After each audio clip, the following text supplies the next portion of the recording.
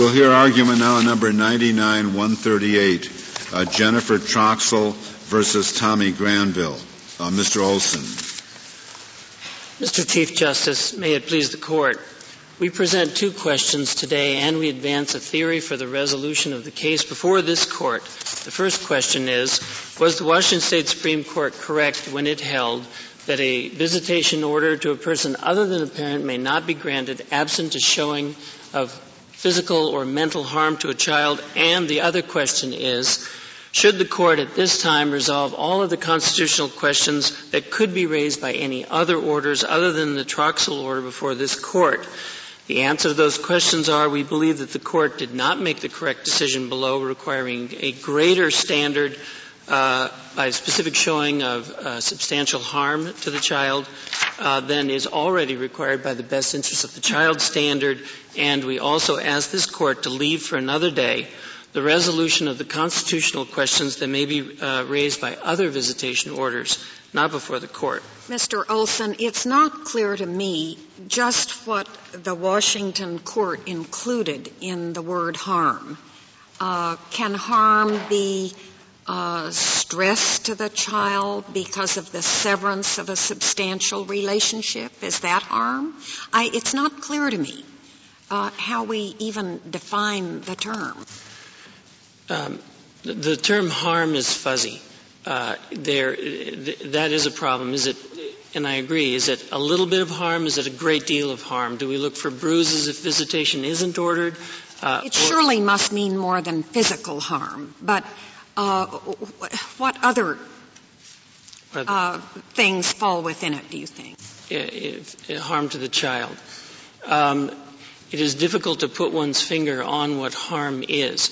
Best interest of the child standard subsumes many factors that the Court considers. Can you argue that best interests of the child are not being, that the child is harmed if his best interests are not being served? So that's just really the flip side? Well, we believe that the rule of the Washington Supreme Court requires a greater harm, a more specific showing, although that term is fuzzy, as Justice O'Connor points out. But in the best interest of the child standard, there is harm considered to the child whether a visitation is ordered or not ordered. That is always considered. I'm not so sure that the Supreme Court of Washington agreed with what you just said. I had thought that the state statute said best interests of the child, and the Supreme Court of Washington said that you can't give a third-party visitation rights as against a parent unless you can show harm, which suggests that they thought the two were mutually exclusive. That harm and the best interest standard were exclusive. That the best interest standard would cover a much broader spectrum than the harm standard. If I understand the question correctly, our concern is that the focus of the best interest of the harm standard would overemphasize that and create a hurdle that would be greater or higher or more difficult to prove, and would, particularly in the case that is before this Court, would effectively bar visitation for the Troxels. But Mr. Olson, isn't that something for the Washington Supreme Court to spell out case by case? After all, it's not our job to say what under state law harm means. So that definition can come over time, the way law generally develops case by case. And that is why the theory that we advance to the Court is that the magnitude of the intrusion be balanced against the constitutionally required justification. And in this case, we believe that best interest of the child is sufficient for the order because the intrusion in our case is slight. It's just 25.5 hours a month with a grandparent, and we believe that it is a state issue. You have to show, don't you, that at least this visitation order is constitutionally permissible. The Supreme Court of Washington, I guess, struck down the entire statute. And the argument you make, which I think has some force to it, is that you don't lightly strike down an entire statute. But you do have, from your point of view, to avoid that, you have to show that there is at least some order that could be issued consistent with this statute, which would not be unconstitutional. And I think your problem probably is to what extent can a court intervene in the case of parents who are not harming the child to say that outsiders, such as grandparents, can have a court-ordered visitation right? I'm not certain of the question to me, Mr. Chief Justice. The state courts, as Justice Ginsburg asked, does set forth the best interest of the child standard that the trial court would then apply in any given case. The intrusion in our case, in the Troxel matter, is very slight. There's no constitutional infringement upon any religious belief, right to educate, or any other matter. It is simply in the best interest of the child, as was stipulated at the trial court by the experts and by the mother. Well, but you do have a line of cases not directly on point, but that cut the other way, I think. That is that the parents, it's up to the parents to decide, not just who has custody, how the kids are going to be brought up, who they're going to see. Yes. Does this mean that the next a great aunt can come in and say, well, I want to take her to the movies every Friday? Well, the line of cases held that any parental decision is not above government regulation, but a parental decision would be state regulation would be subject to strict scrutiny of a parental decision in an area of religion or First Amendment, if I understand the question. But in this case, it is not. But also health and safety. Those cases say parent decides, but the state can regulate to spare the child from harm.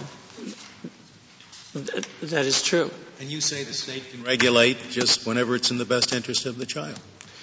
The parent says no candy, the state says, that's unreasonable. Kids ought to have something. Well, the magnitude of the intrusion would be balanced against the... Well, that's very little intrusion. You give the kid some candy once a week, alternate Fridays or whatever. This is an enormous intrusion?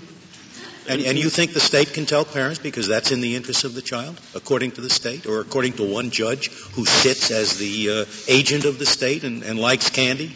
Well, our theory, Justice Scalia, is that all those other hypotheticals would be left for the state courts to work out as those instances arise. But do you really think that the state can have a statute as broad as this that says any person at any time can march in and ask a court in the best interest of the child to order some kind of visitation? I mean, this is a breathtakingly broad provision, is it not?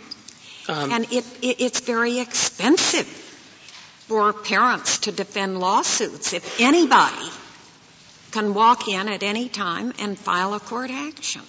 Regarding the expense, Your Honor, there are two statutes in Washington that allow the court to award attorney's fees on the basis of need and ability to pay, and that if there is any economic imbalance, the court can address that.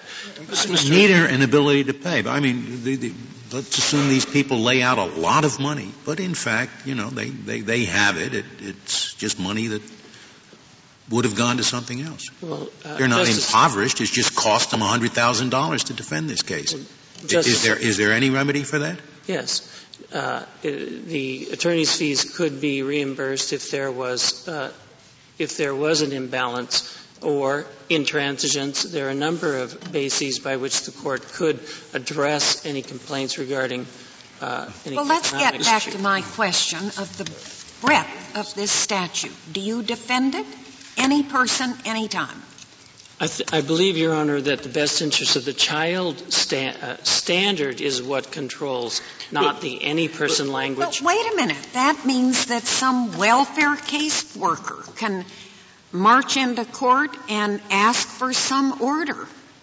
Your Honor, of course, that's not the record in this case. And we're But, Mr. Olson, unless you are prepared to accept something that broad, I don't understand what your position is in this court. Because as I understand it, you are not here, and you are not in the courts of Washington, claiming a substantive due process right exclusive of the statute to have this visitation. As I understand it, you were claiming a statutory right.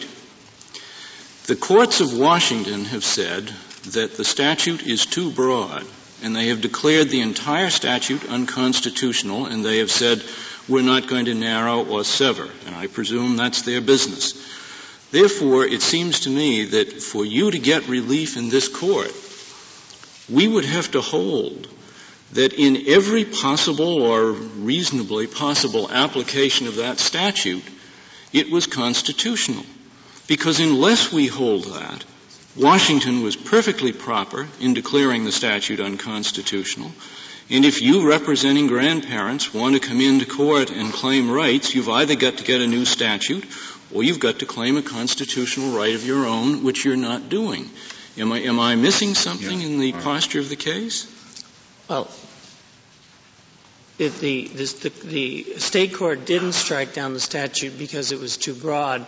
What the state court did was it struck down the statute because it said that there was a requirement of a substantial physical and mental harm. Well, it mentioned that, but it also mentioned the breadth of the statute. It said this statute, in effect, gives third-party rights to the world. That's number one. And number two, it does so on the basis of an improper standard. And it seems to me that unless we are in a position to resurrect the statute, you really don't have a claim to make under the law of Washington, and you're not making an independent constitutional claim of your own.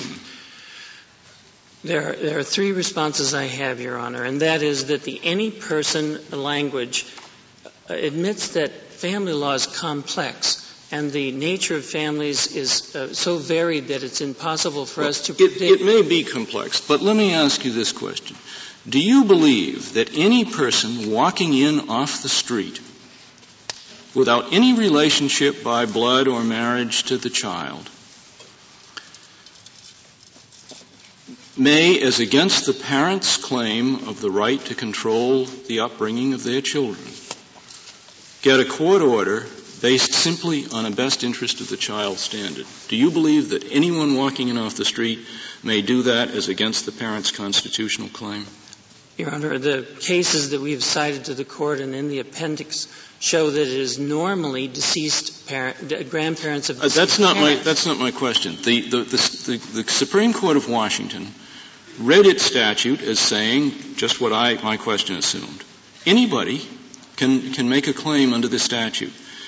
Do you believe that anyone, as against the parental claim of a constitutional right to control the upbringing of their children, may constitutionally get an order for visitation or some interference with parental rights solely on a best interest of the child standard?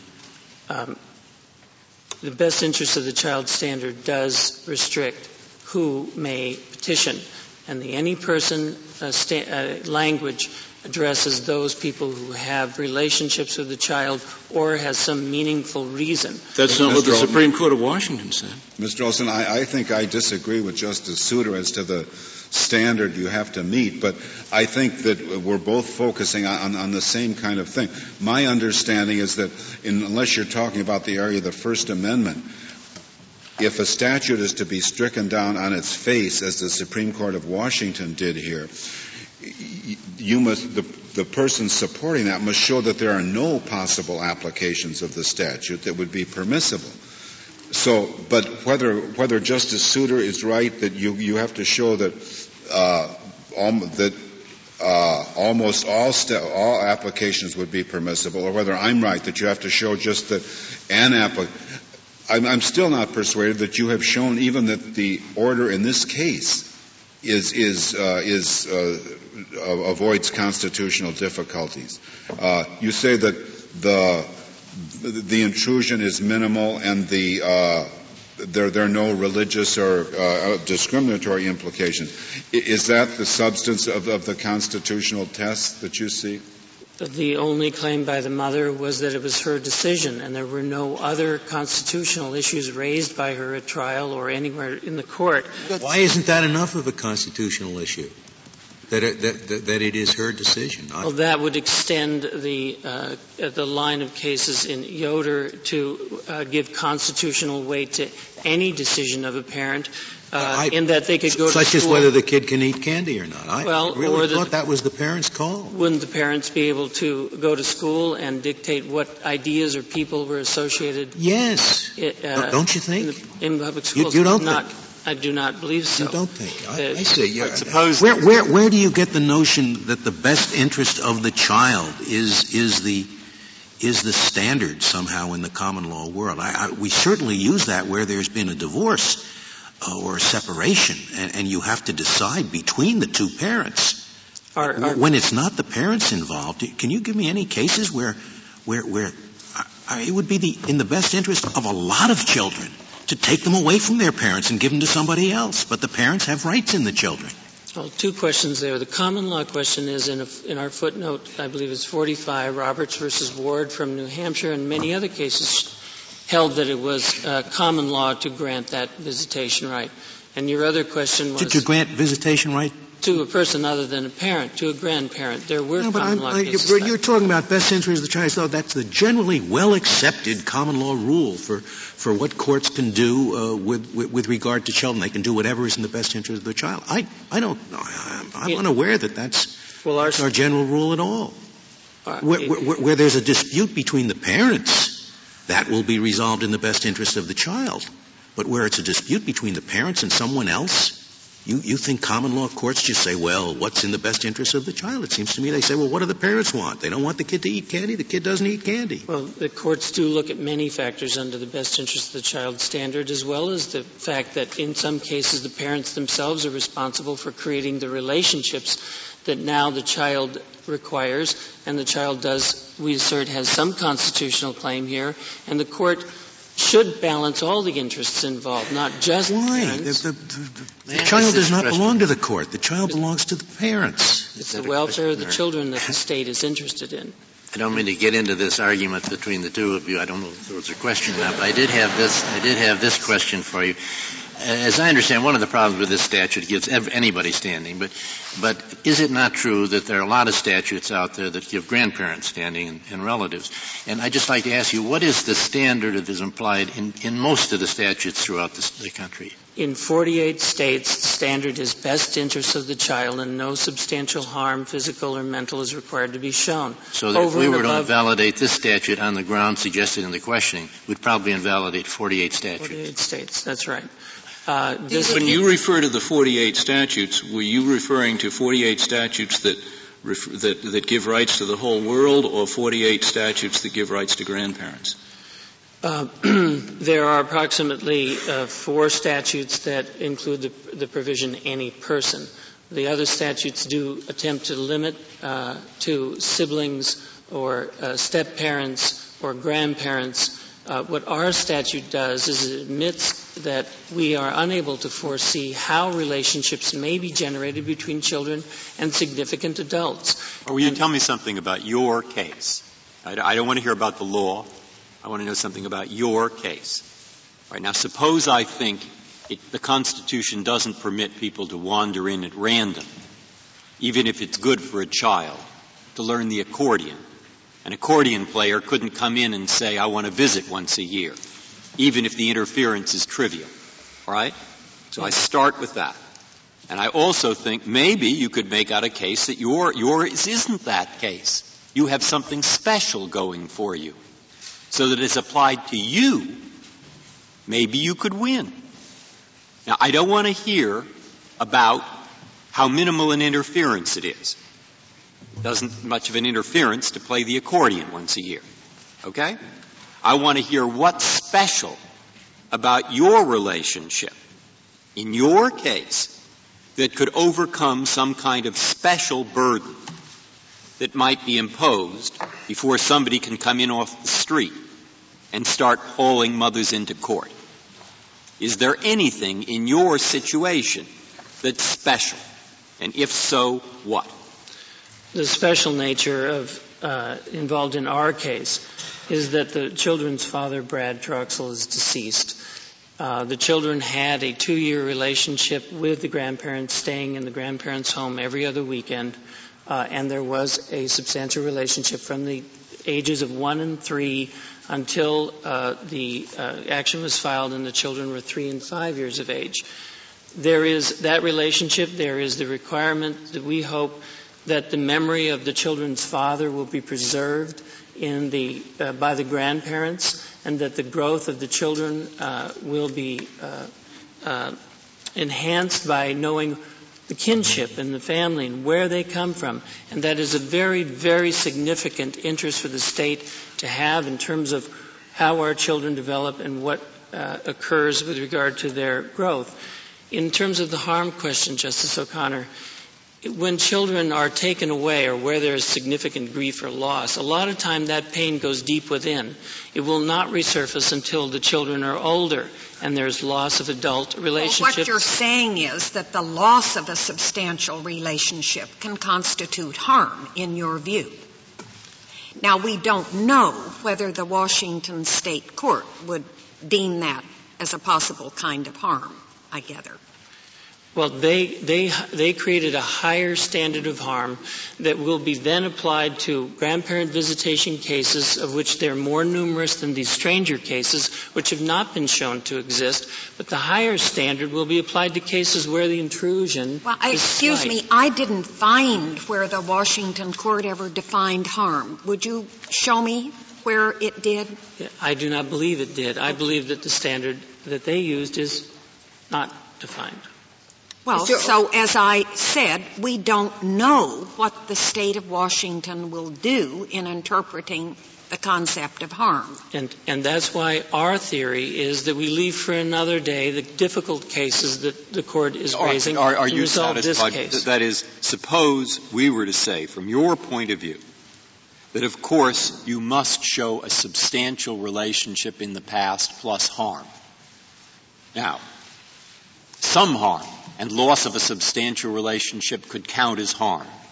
If it were that, then what happens to your case?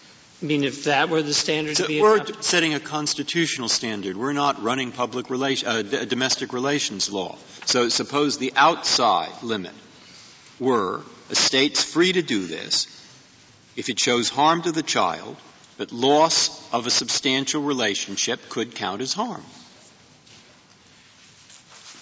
But that could be a standard. We're not asking the court to adopt that standard for resolution of this case, because the best interest of the child standard was sufficient under our theory. But Mr. Olson, if that were the constitutional standard, what would happen to your case? Would you lose? No, I believe that there is a substantial relationship and there would be evidence of harm. However, the appellate court and the Supreme Court never got to that question because we were never developed it, and at the trial court it was stipulated that it was in the best interest of the children to visit their grandparents. The only question before the trial court was what was the duration of the harm. Mr. Olson, may I ask you to go back to the 48 states that you claimed? It wasn't my understanding that those states simply say best interest, period. And also, it's not my reading of the Washington Supreme Court decision that they passed on the constitutionality of that other provision that does set standard, that doesn't have just some broad best interest, but that sets standards that can be applied by judges. Well, most of the states state that the best interest of the child is the touchstone, and that other factors may be considered, and it is that the best interest of the child standard, including but not limited to the following factors. In family law cases, because they're so complex, the facts and circumstances dictate the factors that we consider in a trial, and I do not believe... But is there any state legislature that has said courts just best interest without any guidance at all about what comprises? Some states set forth factors as guidance. How many are like Washington that say best interest, period, nothing else? I would have to look closer at that. Kentucky has an any person statute, as does Connecticut, and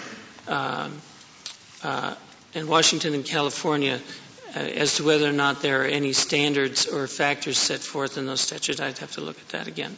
Mr. Olson, let's assume that this Court at least agreed with you to some extent and said, yes, given the special relationship that grandparents may normally establish with their children, some heightened standard less than the harm that might be necessary for the state to move in would suffice to justify overcoming the parents' constitutional claim of the rights to bring up the children without interference. Let's assume that we held that was the law.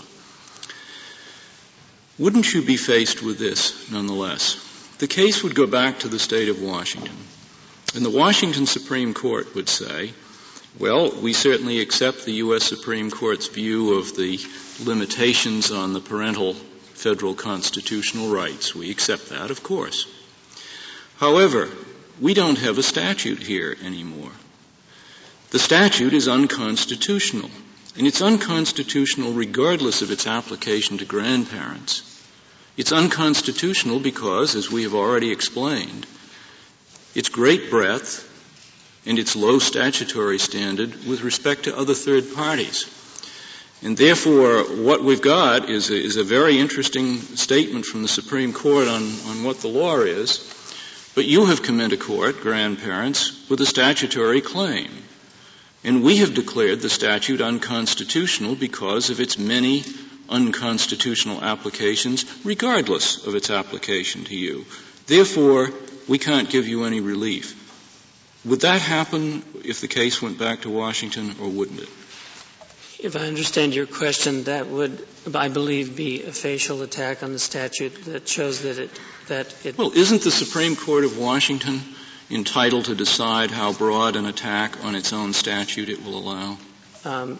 It would need to apply the standard that no case exists under which. Why does it have to apply that? That's the standard that we apply, or it may be the standard that we apply in federal constitutional challenges to federal statutes. But if Washington, as a matter of state law, wants to entertain broader challenges, and if Washington, as a matter of state law, says we don't have to narrow our statutes in order to try to save them, isn't that, or are not each of those decisions perfectly within the competence of the Supreme Court of Washington? It may be, Your Honor. We would argue again that. But if those two decisions are within the competence of the state of Washington, then we could send this case back with a ruling on grandparents, and there still wouldn't be any Washington statute, and you'd still lose in Washington, wouldn't you? Well, that may be. Yeah. I would like to reserve the rest of my time. Thank you. Very well, Mr. Olson.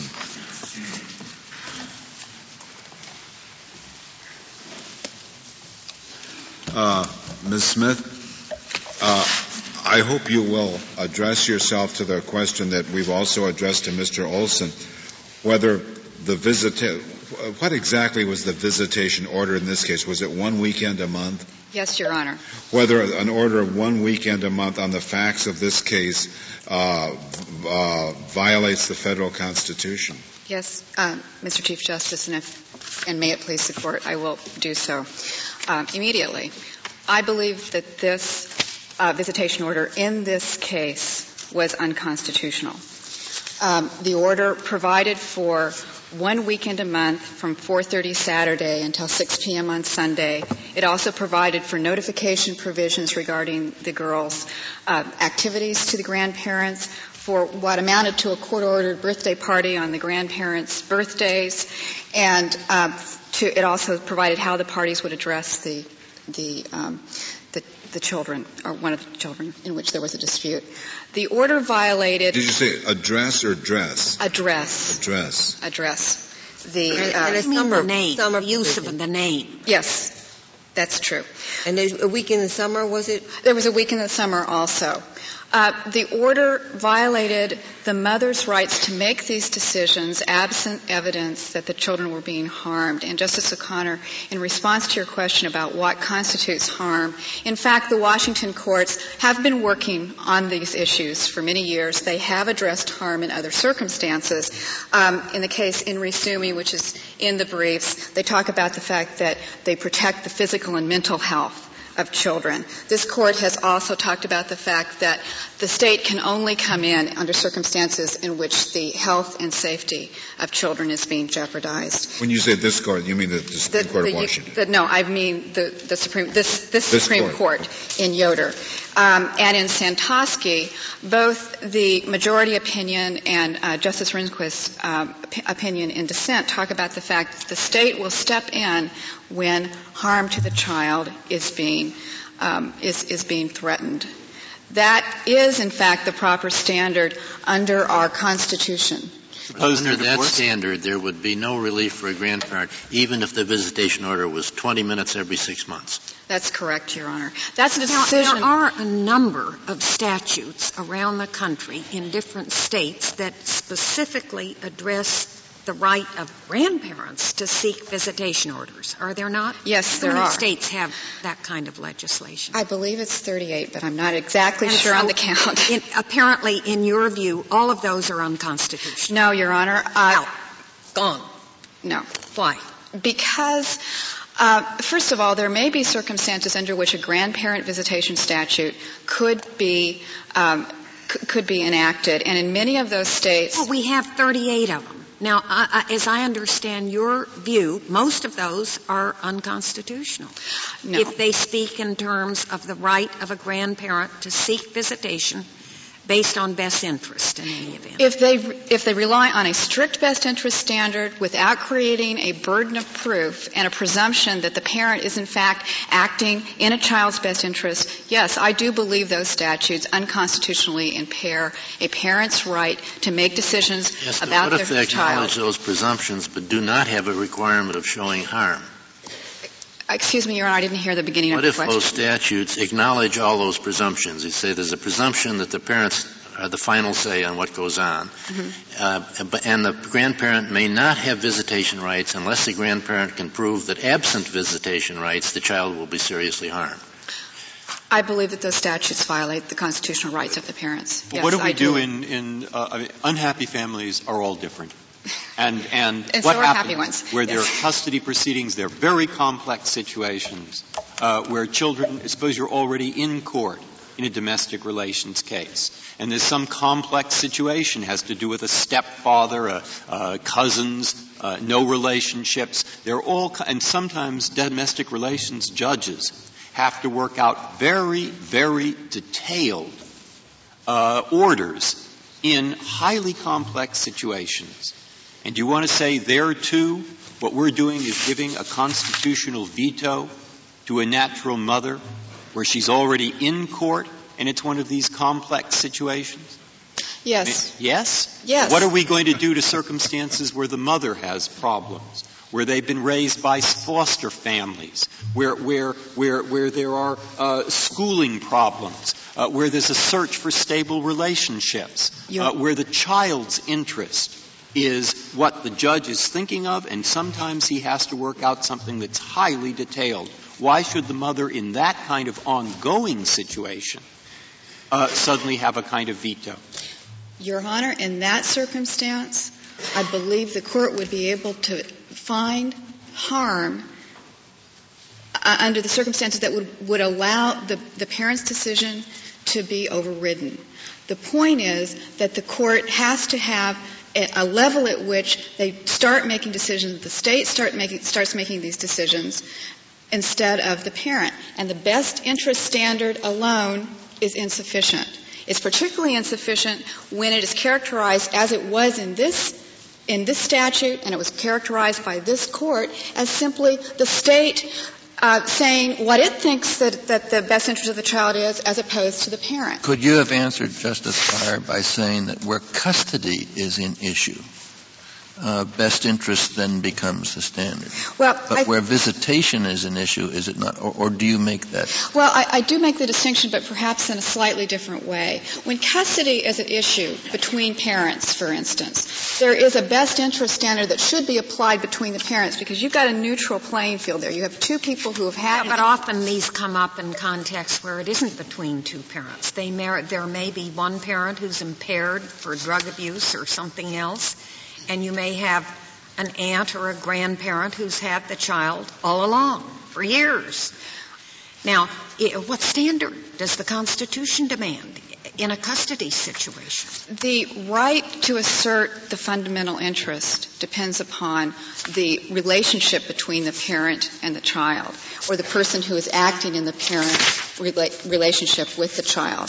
This Court talked about the parameters of this in Moore, for instance, in which the grandmother was acting as the parent to the child. It is the intimate family relationship between the parent and the child that creates not only the right, but the obligation to make these decisions for children. And are you saying that all we need to decide here is that right applies when custody is conceded? Yes. That is what we're saying. We have You're in domestic relations. You know a lot about this area, I hope. Yes. Yeah, okay, good. I hope so too. So look, if we get out of the problem I raised in that way, what is also lurking in the back of my mind is not this case. I'm not thinking of this case. I'm worried about words that will affect other cases.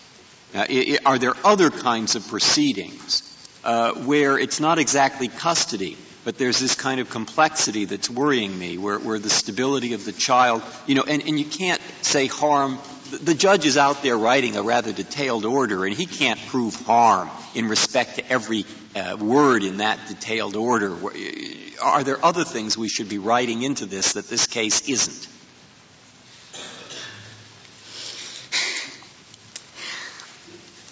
I am not aware of another circumstance in which this type of intrusion occurs, where you have a third party coming into court and asking for associational rights with the child, essentially.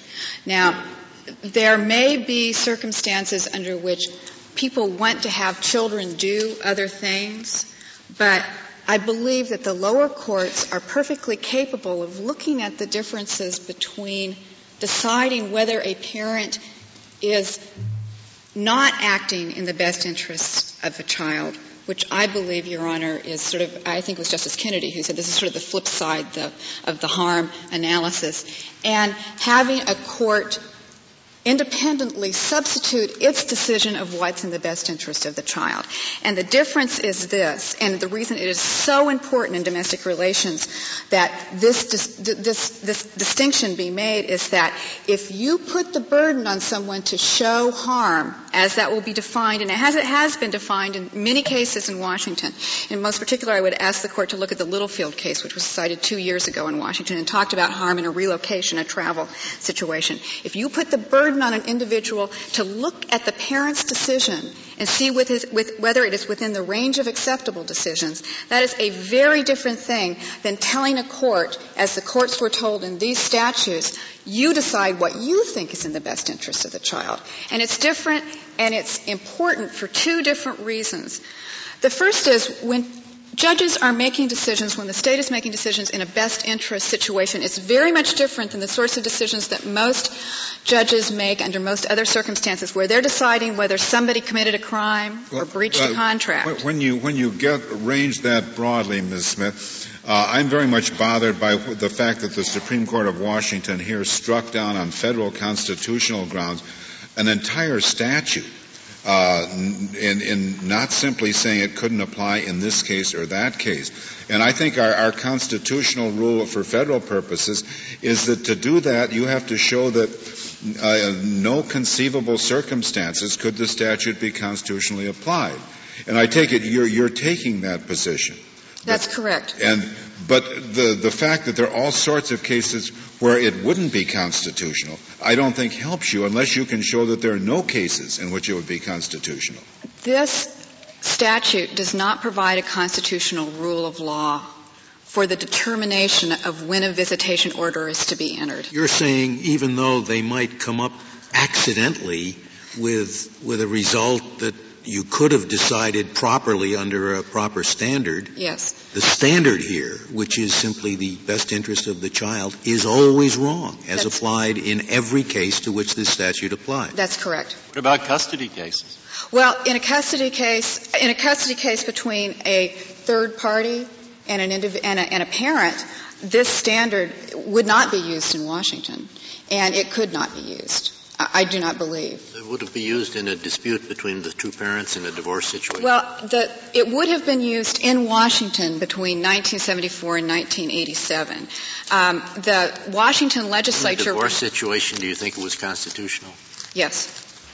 Because you've got two individuals who've been acting as a parent to the child, and they, between the two of those, I mean, you've got to have a tiebreaker at that point if they're disputing, but you don't need to have a tiebreaker under these circumstances. We've already got a tiebreaker, and it is the fact that the parent makes a decision unless it's putting the child at risk. Would the statute, may I interrupt you, would the statute apply in a case in which the child had been brought up by one single parent, let's say the mother, who at all times during the child's upbringing was living with her own mother and father? And a question then arose as between, let's say, her mother, who had always been with the child just as much as she had. Would the statute apply in that case? For custody or visitation? This statute? Yeah. Well, if the parent was making the choice to live with her parents, right. Yes, and then the day comes. And then the day comes that she decides to move out. Now, under a properly drafted statute, I certainly think that there might be circumstances under which, if the individual was completely cutting off. But before you get to that, would this statute apply in that case? I assumed it would, frankly. The mother, after 10 years living with the child with her own mother, the child's mother takes the child and moves out. Mm-hmm. Her own mother wants some visitation. The statute would apply in that case, wouldn't it? The statute would apply, but I don't think it could be constitutionally applied because it doesn't provide a constitutional rule. But earlier I thought you said that the best interest standard determined the appropriate circumstances for a best interest standard, which you admit in some narrow range. It turned not on the blood relationship, but between, in effect, the functional relationship, whether or not there was the kind of intimate association which is normally associated with parents. And I would have thought that in my hypo there would have been that extended intimate association, and that therefore in my hypo the best interest standard on your own reasoning would be constitutional. The court makes it, well, parents may live with other individuals. That does not give a parent-child relationship to those other individuals with whom they live. There's still one... So that there is a blood component to this. Well, I don't think there necessarily has to be. I don't think the court has to... Well, what about my case, then, in which the grandmother has had just as intimate a relationship with the child as the child's own mother? Your Honor, respectfully, I would suggest that they didn't have just as intimate a relationship because the decision... You don't like the hypo? No, it's not that I don't like the hypo. It's just that I think that, I mean, I don't know exactly why these people were living together, but I presume it was because the parent made the choice to live with her parents. Right. And that was the choice that she made for herself and her child. Yeah, and she went to work every day and she left the child with the grandmother. Is that a sufficiently intimate relationship or not? No, not. The parent is making the decision how the parent-child relationship is, and who the child is going to associate with. May I ask you to comment on a problem that concerns me, and I'm just really interested in your answer.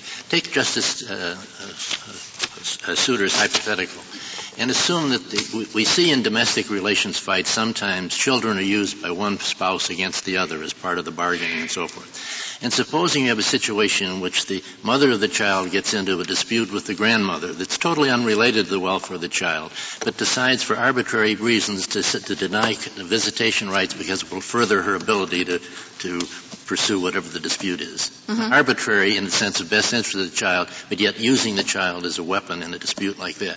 I take it your stand would say total control in the mother.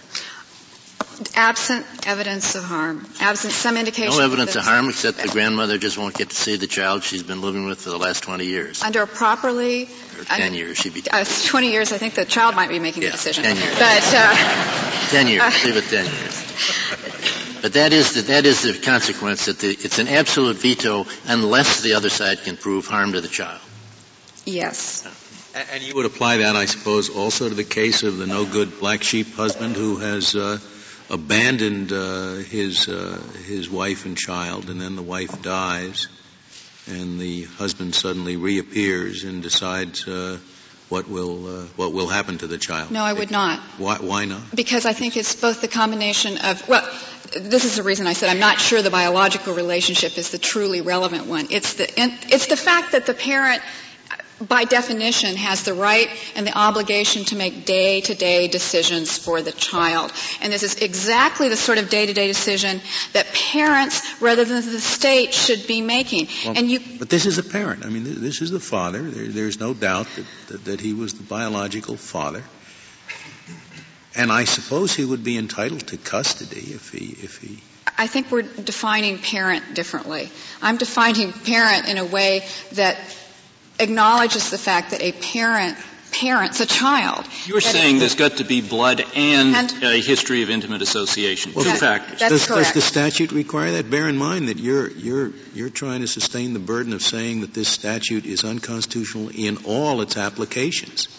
But you've just said that it's certainly not unconstitutional in the application where the parent who is trying to determine the future behavior of the child is this no good black sheep father who hasn't been with the child.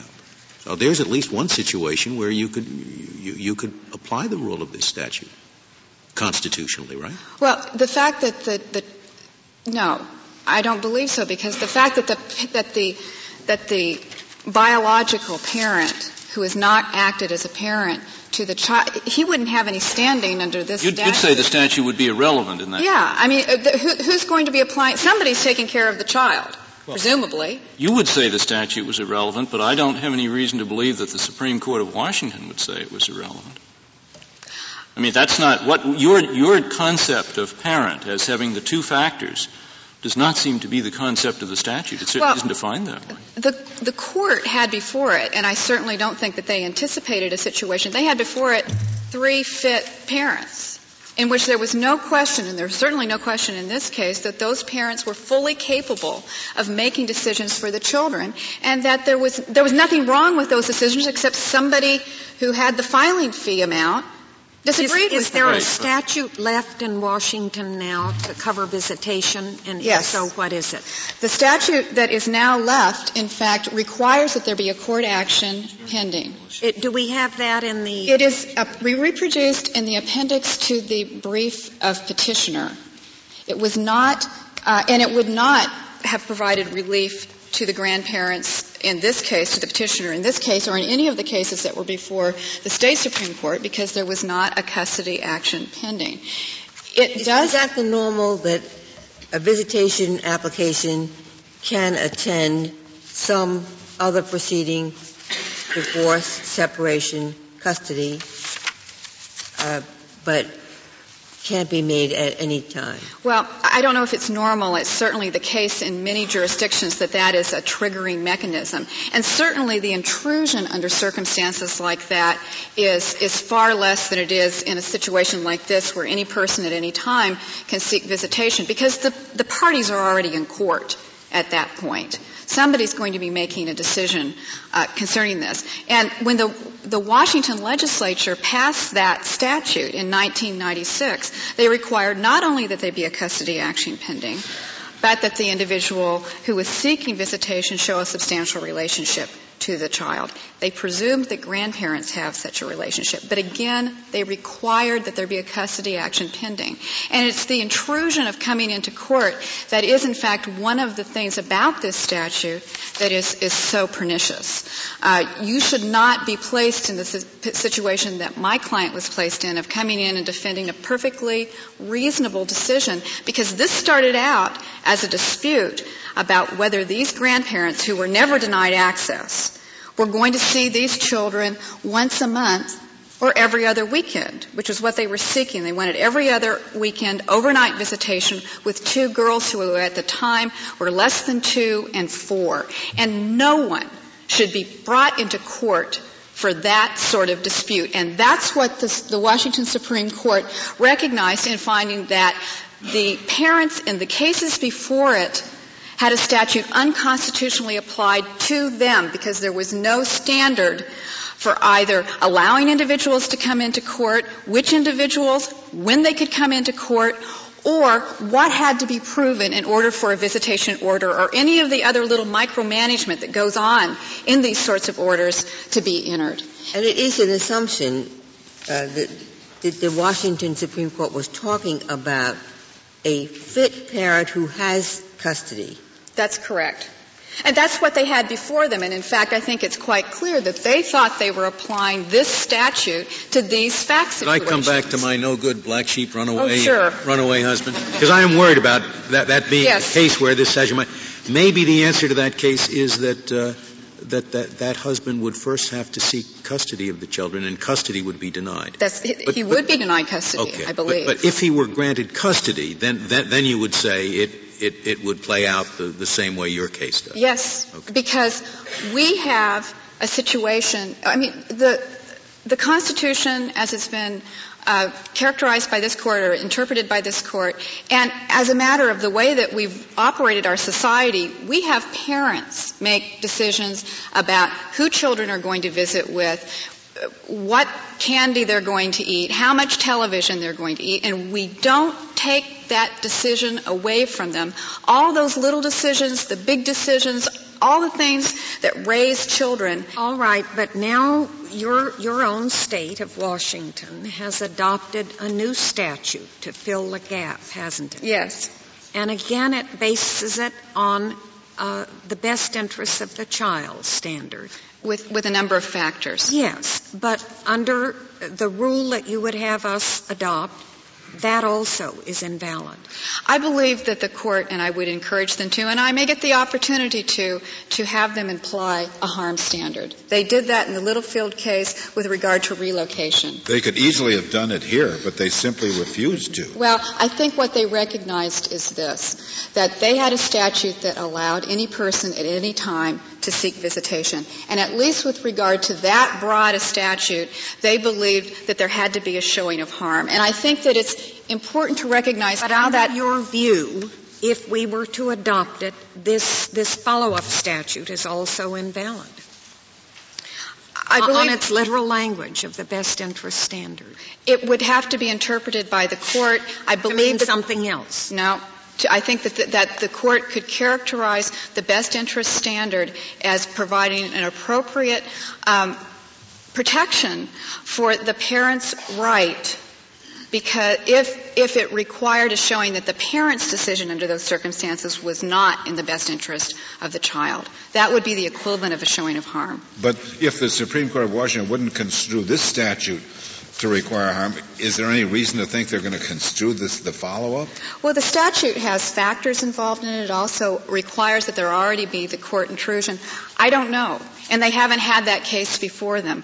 They had to consider what they were going to do in situations like this where a third party was seeking visitation absent such an intrusion already occurring. In this case, when you appealed to the appellate court in the state court, did you argue, in addition to arguing the statute was unconstitutional, that the trial judge had been engaged in too much micromanaging? Yes. And, of course, if he accepted that argument, we wouldn't be here. If they'd accepted my argument that they should imply what they'd been doing for 20 years, which was to say that there had to be another action pending. Can you tell me, in a case something like this, where the initial position of each side is rejected and the court makes some Solomon-like midway compromise, in a case like that, would the parents assume younger parents faced with well-financed grandparents ever be entitled to 100% of their attorney's fees? Or do you have to be a prevailing party? How does the attorney think? You know, I can only tell you what happens in most of these situations, and that is in the course of the Solomonic division, the courts usually don't award fees. I can certainly represent that to you. I can also tell you that in the two other cases that were pending before the state Supreme Court, that in the other case in which I represented the parent, the court below, because these decisions are made by the trial courts who have just had themselves reversed, did not award fees to a client who was in much worse financial situation than the grandparents. As I understand the dichotomy you draw between a harm to the child standard and a best interest of the child standard, but I'm not so sure about your fallback standard, which is you think it would be okay if you applied not a best interest of the child standard, but a standard to the effect that the parent who has custody is not acting in the best interest of the child. You really think that that's much different from the judge deciding what is in the best interest of the child? I absolutely do, and I think Justice Kennedy pointed out that it's really the flip side of that. And this goes back to something I was talking about earlier, which is the second reason the best interest standard doesn't work, and that is that when you tell the state or a court to make a determination of whether a parent is not acting in a child's best interest, the focus of the decision is much different than asking a court what is in a child's best interest. I see. You don't mean that what the parent has decided to do is not in the child's best interest. You're applying a subjective standard? No. The court has to decide whether the parent subjectively is trying to do what is best for the child? The court has to look at whether the consequences of the parent's decision will be to harm the child. In that circumstance, a parent would not be acting in a child's best interest. It's the difference between asking, in this case... Well, no. I mean, you could not harm the child, but still not be acting in the child's best interests. Well, best interest, I think, has to be defined in a way that you recognize that there are all kinds of decisions that can be made about a child, and we may disagree about what is in a child. I might think that it's in the best interest of my child to go out for football rather than to play the violin. The choice of the outcome, as long as it's not harmful to the child, is the parent's. And if you're making decisions that go towards that outcome, then somebody else shouldn't substitute their decision. If I think instead that it would be in the best interest of my child to be in child pornography, then somebody else can step in and say that is not a decision that can be in the child's best interest. It's no different from harm, the way you're describing it. It is. You're absolutely right. I don't think it's any different from harm. And the reason that it isn't is because it takes the focus away from the state making the decision to whether the parent's decision is within the range of acceptable decisions. May I ask you one last question here about what you urged the Washington court to do? Yes. Did you ask the court to find the statute then being used constitutionally overbroad, applying the federal standard for overbreadth, constitutional overbreadth? This argument that's being made now that there's a difference. Well, just answer my question. I'm sorry. No. What I asked the court to do, first of all, I made an argument that they should rely on our state constitution, which they didn't address. Then I asked the court to construe the statute narrowly so that it could be properly applied and that under the facts of these cases, these people could not Do you think then that the Washington Supreme Court applied a federal constitutional overbreadth standard in striking the entire statute? The court thought that the statute violated the federal constitution. Thank you, Ms. Smith. Thank you. Mr. Olson, you have 2 minutes remaining. Thank you, Mr. Chief Justice. Justice Breyer, what I think is most important about the special question that you asked is that the father in this case, Brad Troxel, wanted the grandchildren to know their grandparents, and the state can continue to respect his views before he died. And Justice Souter... But, of course, these children have a father now. The mother's husband adopted. That's a step-parent adoption, and 28 states permit visitation in step-parent adoption cases. Justice Souter, your question, we don't read the Washington opinion to establish a different standard for facial invalidity, and no party argued for a different standard in the state court. Mr. Chief Justice... They didn't say anything one way or the other about the standard they were applying. It was not discussed. And, Mr. Chief Justice, the best interest of the child standard in the amended statute in Washington, 2609-240, still is the basic best interest standard that exists in 48 states. It just says include and consider these factors, but you're not limited to it because the complex nature of state dissolution and family law cases dictates the factors. We don't want to create an internal revenue code to try and figure out how to ferret out these problems. On the micromanagement, it's important to know that regarding the use of the name of Isabel, it was the mother's request that the grandparents not call her Rose, to which the grandparents conceded. That was put in the order. All of the micromanagement issues were requested by the parents. The grandparents conceded that. And that was to make the parents feel better so that that would be better for the children. I just want to go back to your earlier raising of the are you suggesting that the grandparents succeed to the rights that the dead father would have had, even though we're dealing with an adopted parent, not a step-parent? The problem with kinship, I believe, is that we can't ignore that the children had another parent and that we want to respect the rights of that parent. Thank you, Mr. Olson. The case is submitted. We'll hear argument next.